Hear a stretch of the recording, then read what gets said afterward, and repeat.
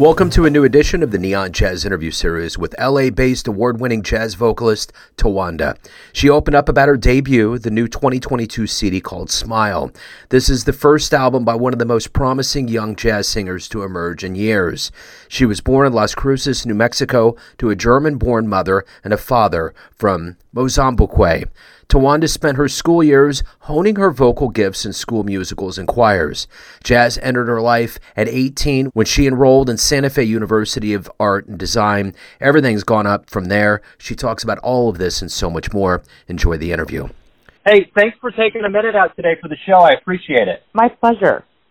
Before we get into your new album, I want to know, as an artist, and I know just the world of musicians, especially the jazz community, was rocked pretty hard by COVID, and we're coming out of it now.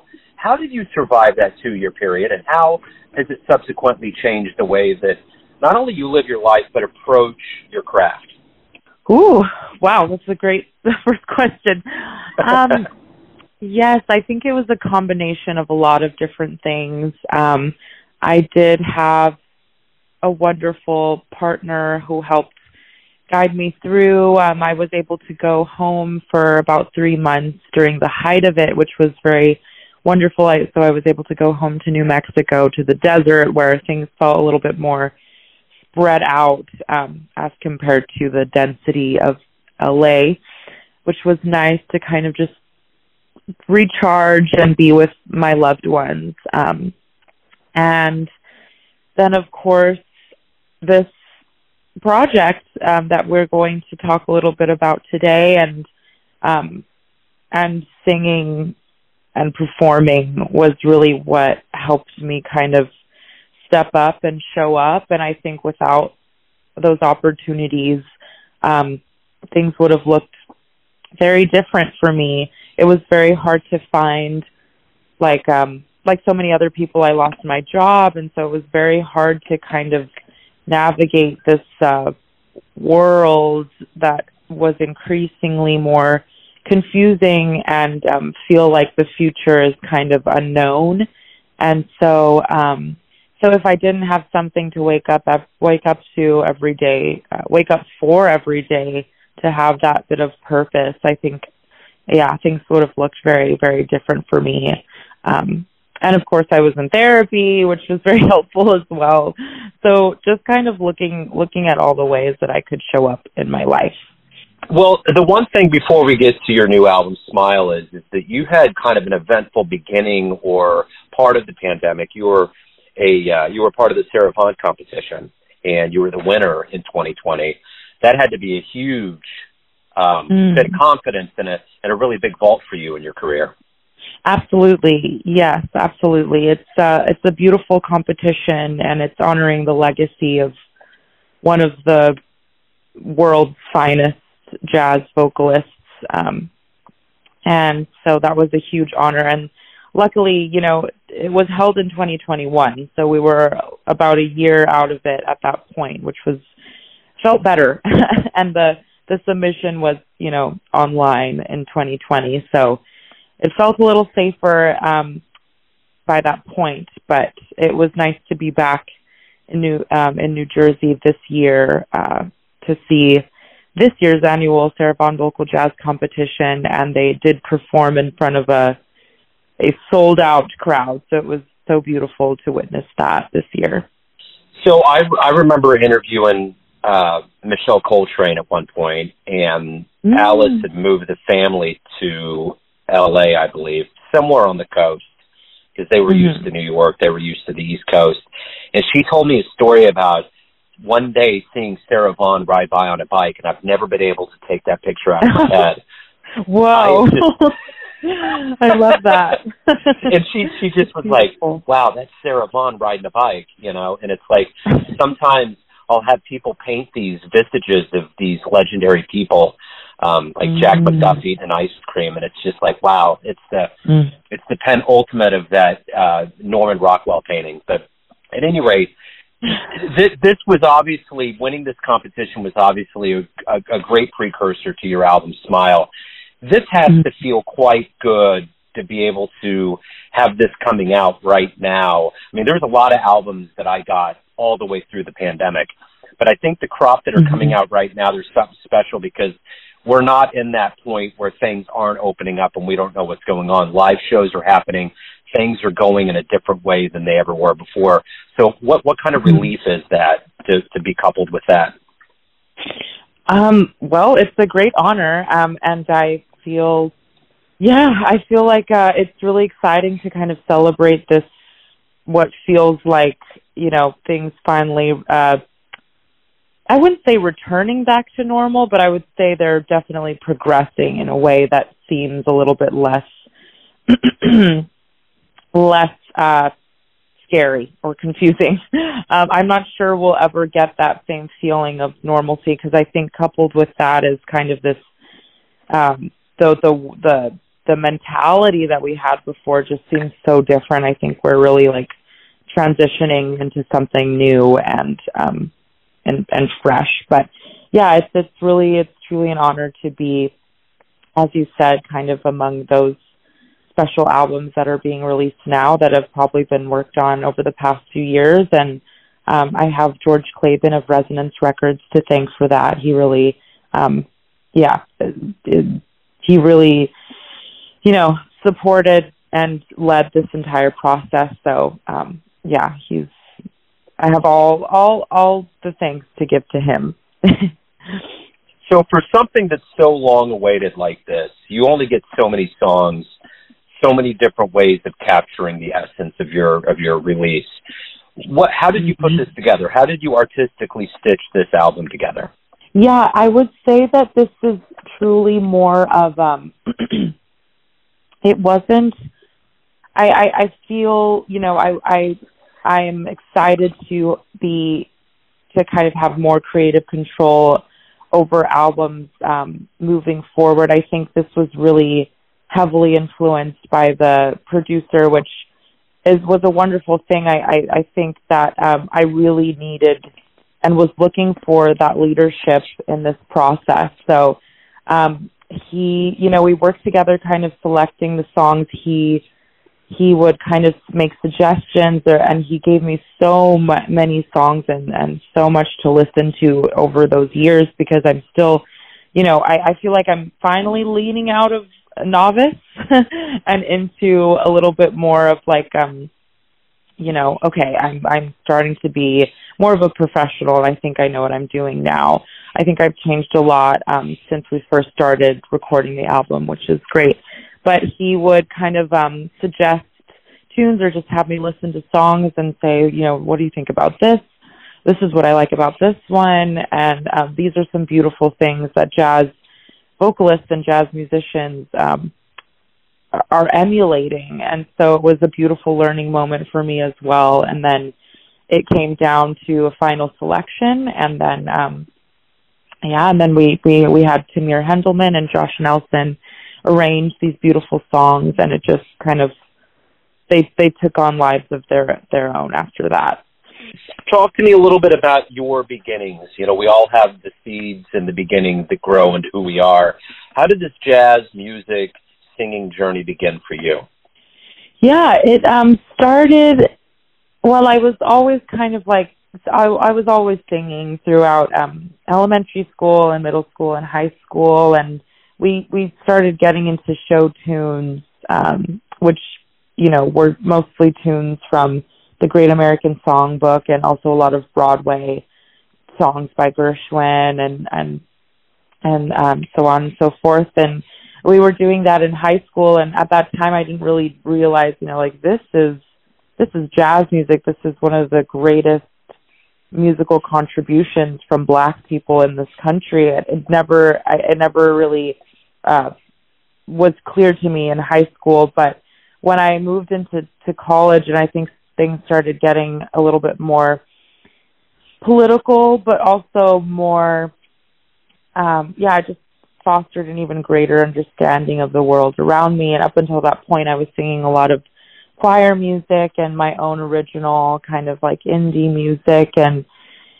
then there was this opportunity to take voice lessons with Mirabai Daniels, who is the partner of Eddie Daniels, who's a world-renowned clarinetist, and she really took me out of the box that I was in and showed me, this is improvisation. Like, this is speaking directly from your heart. This is like your expression, and everybody sounds different and everyone uses different things. And it's like, how can you sing these lines in a completely different way? No two lines are the same, just like snowflakes, And I was like, and so it was such a struggle in the beginning, and I remember being so frustrated because I think I was used to, up until that point, playing it very safely and being very comfortable and not really embellishing as much. So yeah, from college, I think I started lessons in 2014 until now. And so that was really when my relationship with jazz began, and I started to really understand what I was doing and why I was doing it and where it came from. And it's, such an honor to be here today, kind of carrying forth that legacy, and being able to do it is such a thing I'm grateful for. So yeah, I've always had music within me, but I came from a background of world music. I didn't grow up with jazz music, and my family they're not musicians. So a lot of this has been kind of forging my own path and kind of like carrying the mantles that have been handed down through me through music, like Sarah Vaughan, for example. I feel like she paved the way for many of us, especially black women in jazz, and vocalists specifically. So yeah, that was how I started. So what was the first live jazz show you saw that blew you away, that made you think that might be something you would want to do? Oh gosh. That's a great question. I've seen a lot of shows throughout my life. I think I knew I wanted to do jazz, or not jazz, but I knew I wanted to be a singer since I was incredibly young. And we would go to a lot of concerts and like symphony orchestra stuff, or we would watch different kind of, like world-renowned musicians come through our small town, and I had some singers in the friend group as well. But first jazz performance, wow, that didn't come until after I was studying jazz. So I think I chose to do this. I chose to sing this music long before I had really seen anyone kind of like perform it in the way I do now. But I think that love for this music was definitely inspired by all of the musicians that I've seen live up till that point, if that makes sense. Yeah, absolutely. So yeah. What is it that motivates you, that makes you enjoy being a professional musician so much? What do you look forward to the most? For me, it's really the connection, and it's also it's an extremely sacred thing for me to be able to tell these stories and for people to listen and resonate with them. I think it's very sacred. I think that it is something that humans have been doing and sharing and using to connect for billions. I mean, since we were in the Stone Age, basically, it's just this idea of like giving and receiving information and telling stories and documenting our lives, that goes back so far. And it's something that's so beautiful that we're still being able to share today. And, it's funny that there's been like this increase of AI technology, artificial intelligence technology, and how they're starting to like paint and, and then they maybe in the future will be able to create these songs that are so formulaic, and I just feel so grateful to be able to be doing this now. I think it's really important for human beings to connect in person in spaces that are, known for fostering that connection and it's always such a blast to meet people after the shows and just talk to them human to human, and to meet people I normally maybe would have never met. And so that's the biggest reason why I do this and why it fills me with so much love and joy. It's the community aspect of it. You know, the one thing about talking to artists about albums is by the time you start really talking about it, you've moved on to the next project. So I'm curious for you, as far as like, you know, recorded projects or live shows, what are you looking at as we head towards the end of 22 and going into next year in 2023? Yeah, there's a few things in the works. I'll be working with Herb Jordan, who is he's an award-winning writer and composer on some songs that have been previously worked on from Andy Bay. And so that is work that I'm really respecting and taking my time with. And so we'll be in the studio sometime next year. And I'm also working on getting back into songwriting, which is something that's really exciting for me. So as the year winds down and maybe there aren't as many performances happening at the end of the year, I'm really focusing on using my time now to write more music and hopefully write more. You know, I want to collaborate with more jazz musicians and write some jazz music, and I also want to try to write some more original music and just kind of flex that muscle a little bit more, because I think that is another gift that I have. But in, you know, the past few years, it kind of atrophied because it was a very kind of personal, intimate practice that I kind of just let go of. So I'm excited to do that again. And yeah, every here and there, we're like popping in, plugging shows for next year. I keep getting little messages from my manager, you know, hold this date or working on this date, and hopefully I'll get to Europe soon as well. I have family there, and it would be such a blast to perform there and be home in a way as well. So yeah, right now I think I'm just trying to perform as often as I can and have a few recording opportunities on the back burner as well, and then focus on my original music too. So we're doing all of those things at the same time. Wonderful. So everyone out there has a perception of who they think you are, your family, your friends, your fans, but ultimately you're in control of your life. What's your perception of you? Who do you think you are?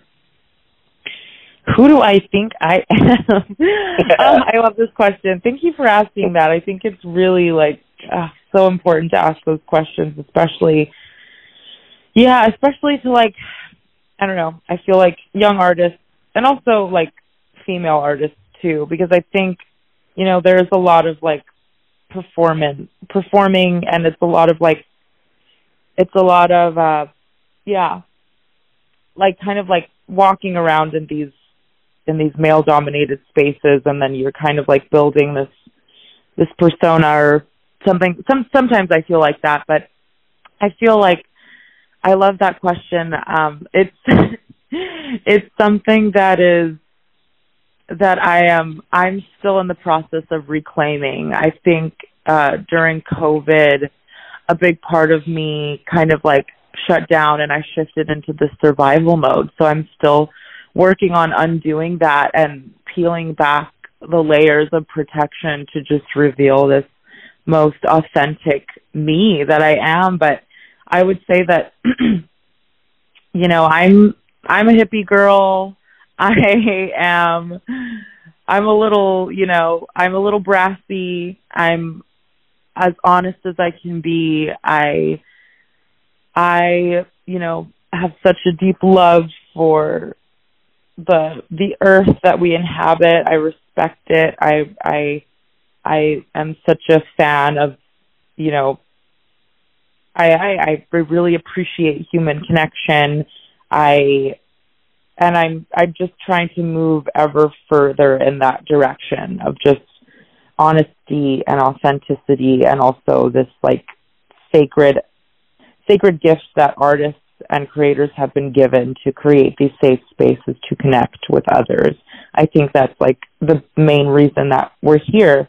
And I also think the main reason that we're here is to delve ever further into who we are. And I'm the first to admit that I will be making mistakes, and I will be trying out things that might seem like dark and scary and different, because that's who I feel like I am. It's just this being who is put here for a limited time, and I really want to experience a wide range of experiences. And I think that it is building up this incredible being who is able to then kind of, what's the word, like navigate the world better. I think intensely creative people can navigate the world better, can navigate it in the best way. And it's not, about what you have. It's not about the resources you have, but it's how you have expanded your mind to be creative in every situation or in every moment of life. So that's what I aspire to be. So I feel like I am definitely on that path. And thank you for asking that question again. Yeah, absolutely. Yeah, this has been great. Tawanda, thank you for opening up today. Thank you for your time. Good luck with everything. And, with the end of the year coming up, the holidays in 2023, good luck with everything. I appreciate it. Thank you, Joe. Appreciate you. Take it easy and happy holidays. You too. Thanks for listening and tuning in to another Neon Jazz interview, where we give you a bit of insight into the finest players and singers in L.A., New Mexico, Kansas City, and spots all over the world, giving fans all that jazz. Thanks to Tawanda for her time, energy, and class. If you want to hear more interviews, go to Famous Interviews with Joe Dimino in the iTunes Store. Visit neonjazz at youtube.com, and for everything Neon Jazz all the time, go to the neonjazz.blogspot.com. Until next time, enjoy the jazz, my friends.